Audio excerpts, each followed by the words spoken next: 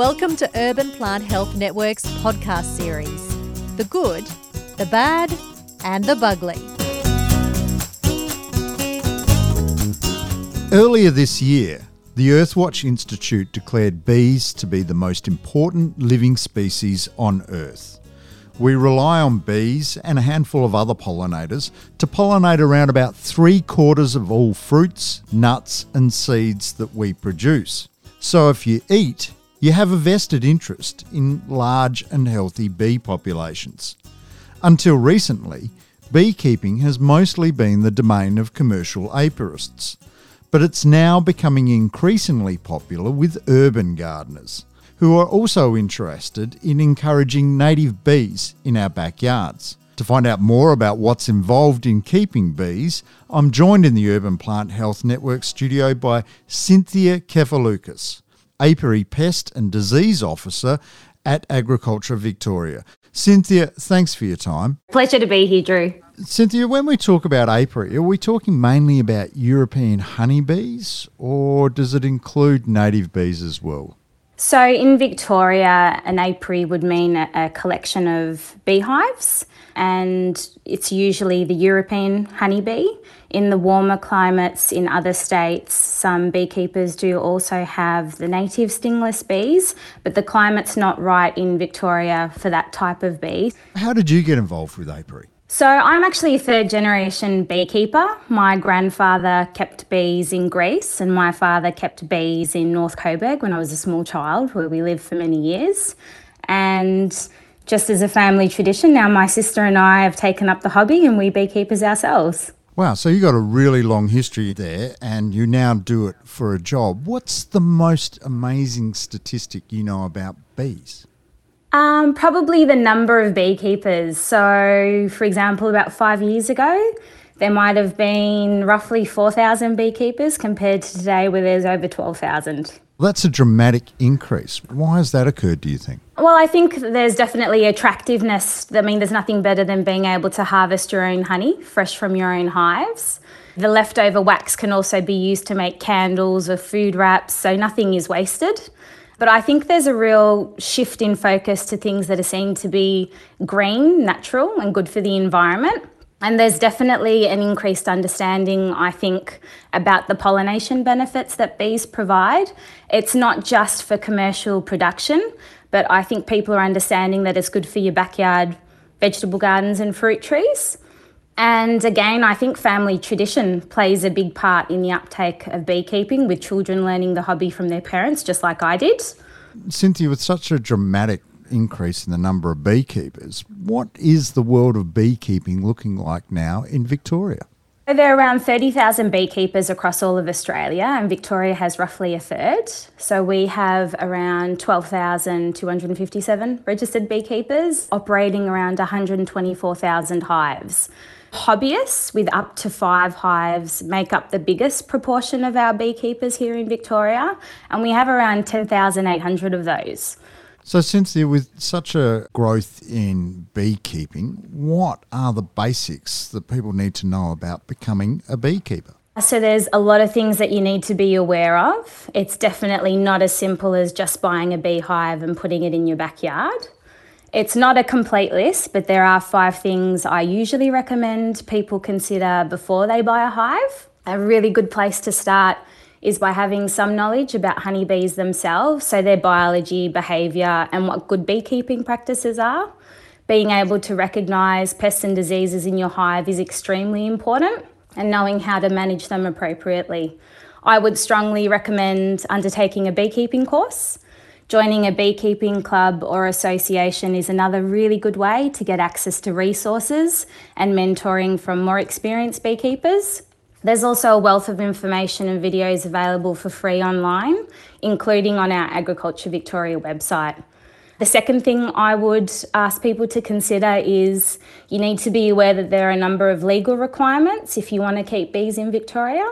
Cynthia, you mentioned there's a number of legal requirements now regarding the keeping of bees.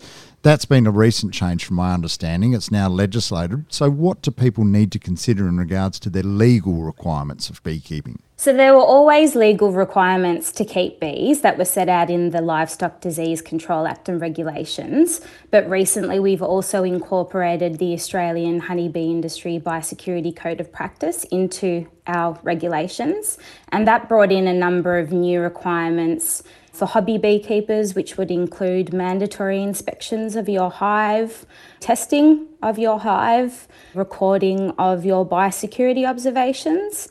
So there's a fair bit that you're legally required for. You also said there was a couple of other things that you'd suggest people consider before they get involved in beekeeping. What are those? You need to make sure that you do have a suitable position for a beehive where it won't be a nuisance for yourself or your neighbour. It should be a sheltered but sunny position where it's going to get morning sun and afternoon shade.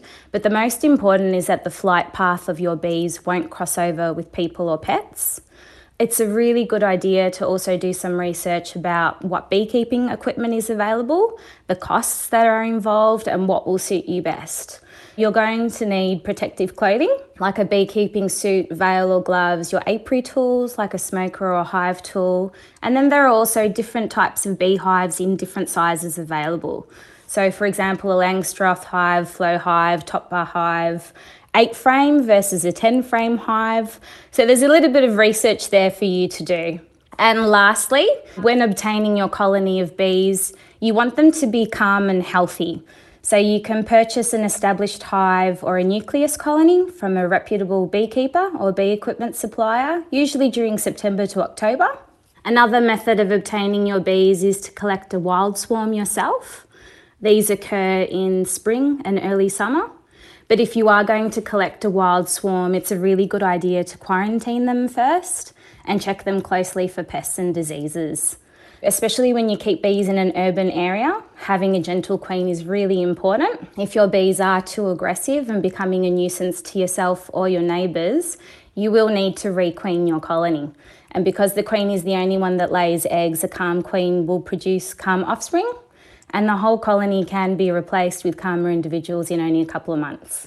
So I would say beekeeping's an extremely rewarding hobby and well worth the time and effort, but it's a really good idea just to do your research before you get your hive and give yourself the best chance of succeeding. There's a lot there to consider, Cynthia. Part of your job title is actually disease officer, and you raise the issue of diseases. What are some of the pests and diseases beekeepers need to be on the lookout for? In Victoria, unfortunately, we do have a number of endemic pests and diseases that beekeepers should be inspecting their hives for regularly.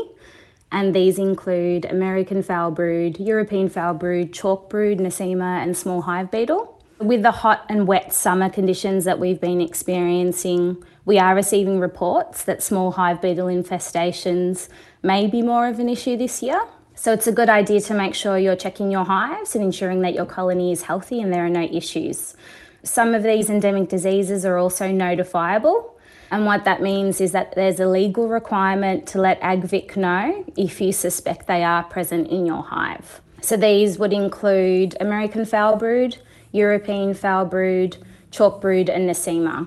And you can notify us easily by just emailing honeybee.biosecurity@agriculture.vic.gov.au.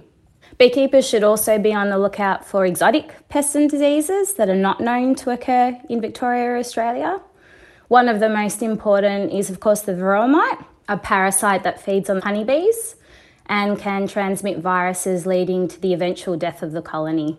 Australia is actually the last major beekeeping country in the world to remain free from varroa. Other high priority pests include the tracheal mite and tropilelaps mite, and viruses like the deformed wing virus or slow bee paralysis virus, just to name a few.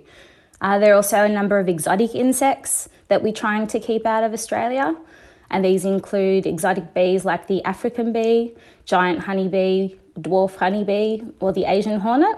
I would say that early detection is vital to the success of an eradication response, and if we can keep these pests and diseases out of Australia, we can all ensure that we have a healthy bee population and a successful apiary industry for future generations.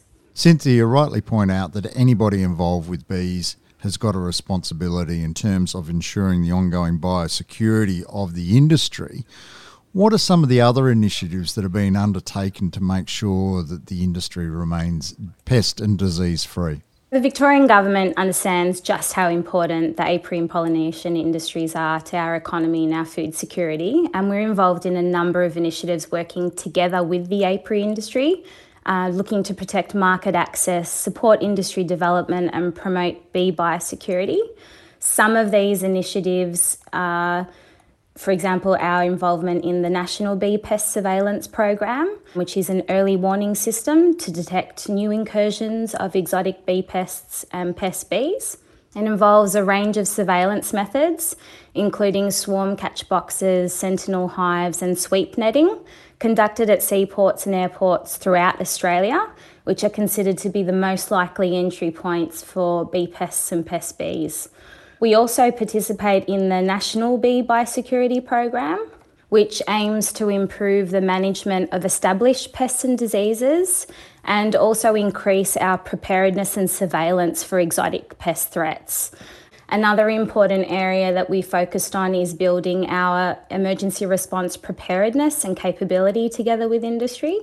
Another way we try to improve our preparedness for an emergency response is through Victoria's State Quarantine Response Team program, which delivers training every 2 years to a pool of around 180 beekeepers and government staff that can be deployed immediately to conduct in-hive surveillance in the event of an emergency response. Cynthia, there's an awful amount going on there, and as you pointed out earlier, it's everybody's responsibility to try and make sure that the industry remains safe and disease-free. It's such a crucial part in our food chain. Cynthia Kefaloukos, Apiary Pest and Disease Officer with Agriculture Victoria, thank you for joining me in the Urban Plant Health Network studio. You're very welcome. Thank you for listening to The Good, The Bad and The Bugly. For more episodes in this series, find us and subscribe wherever you get your podcasts. We would love to hear your feedback, so please leave a comment or rating and share this series with your friends and family. All information is accurate at the time of release. This podcast was developed for the Urban Plant Health Network.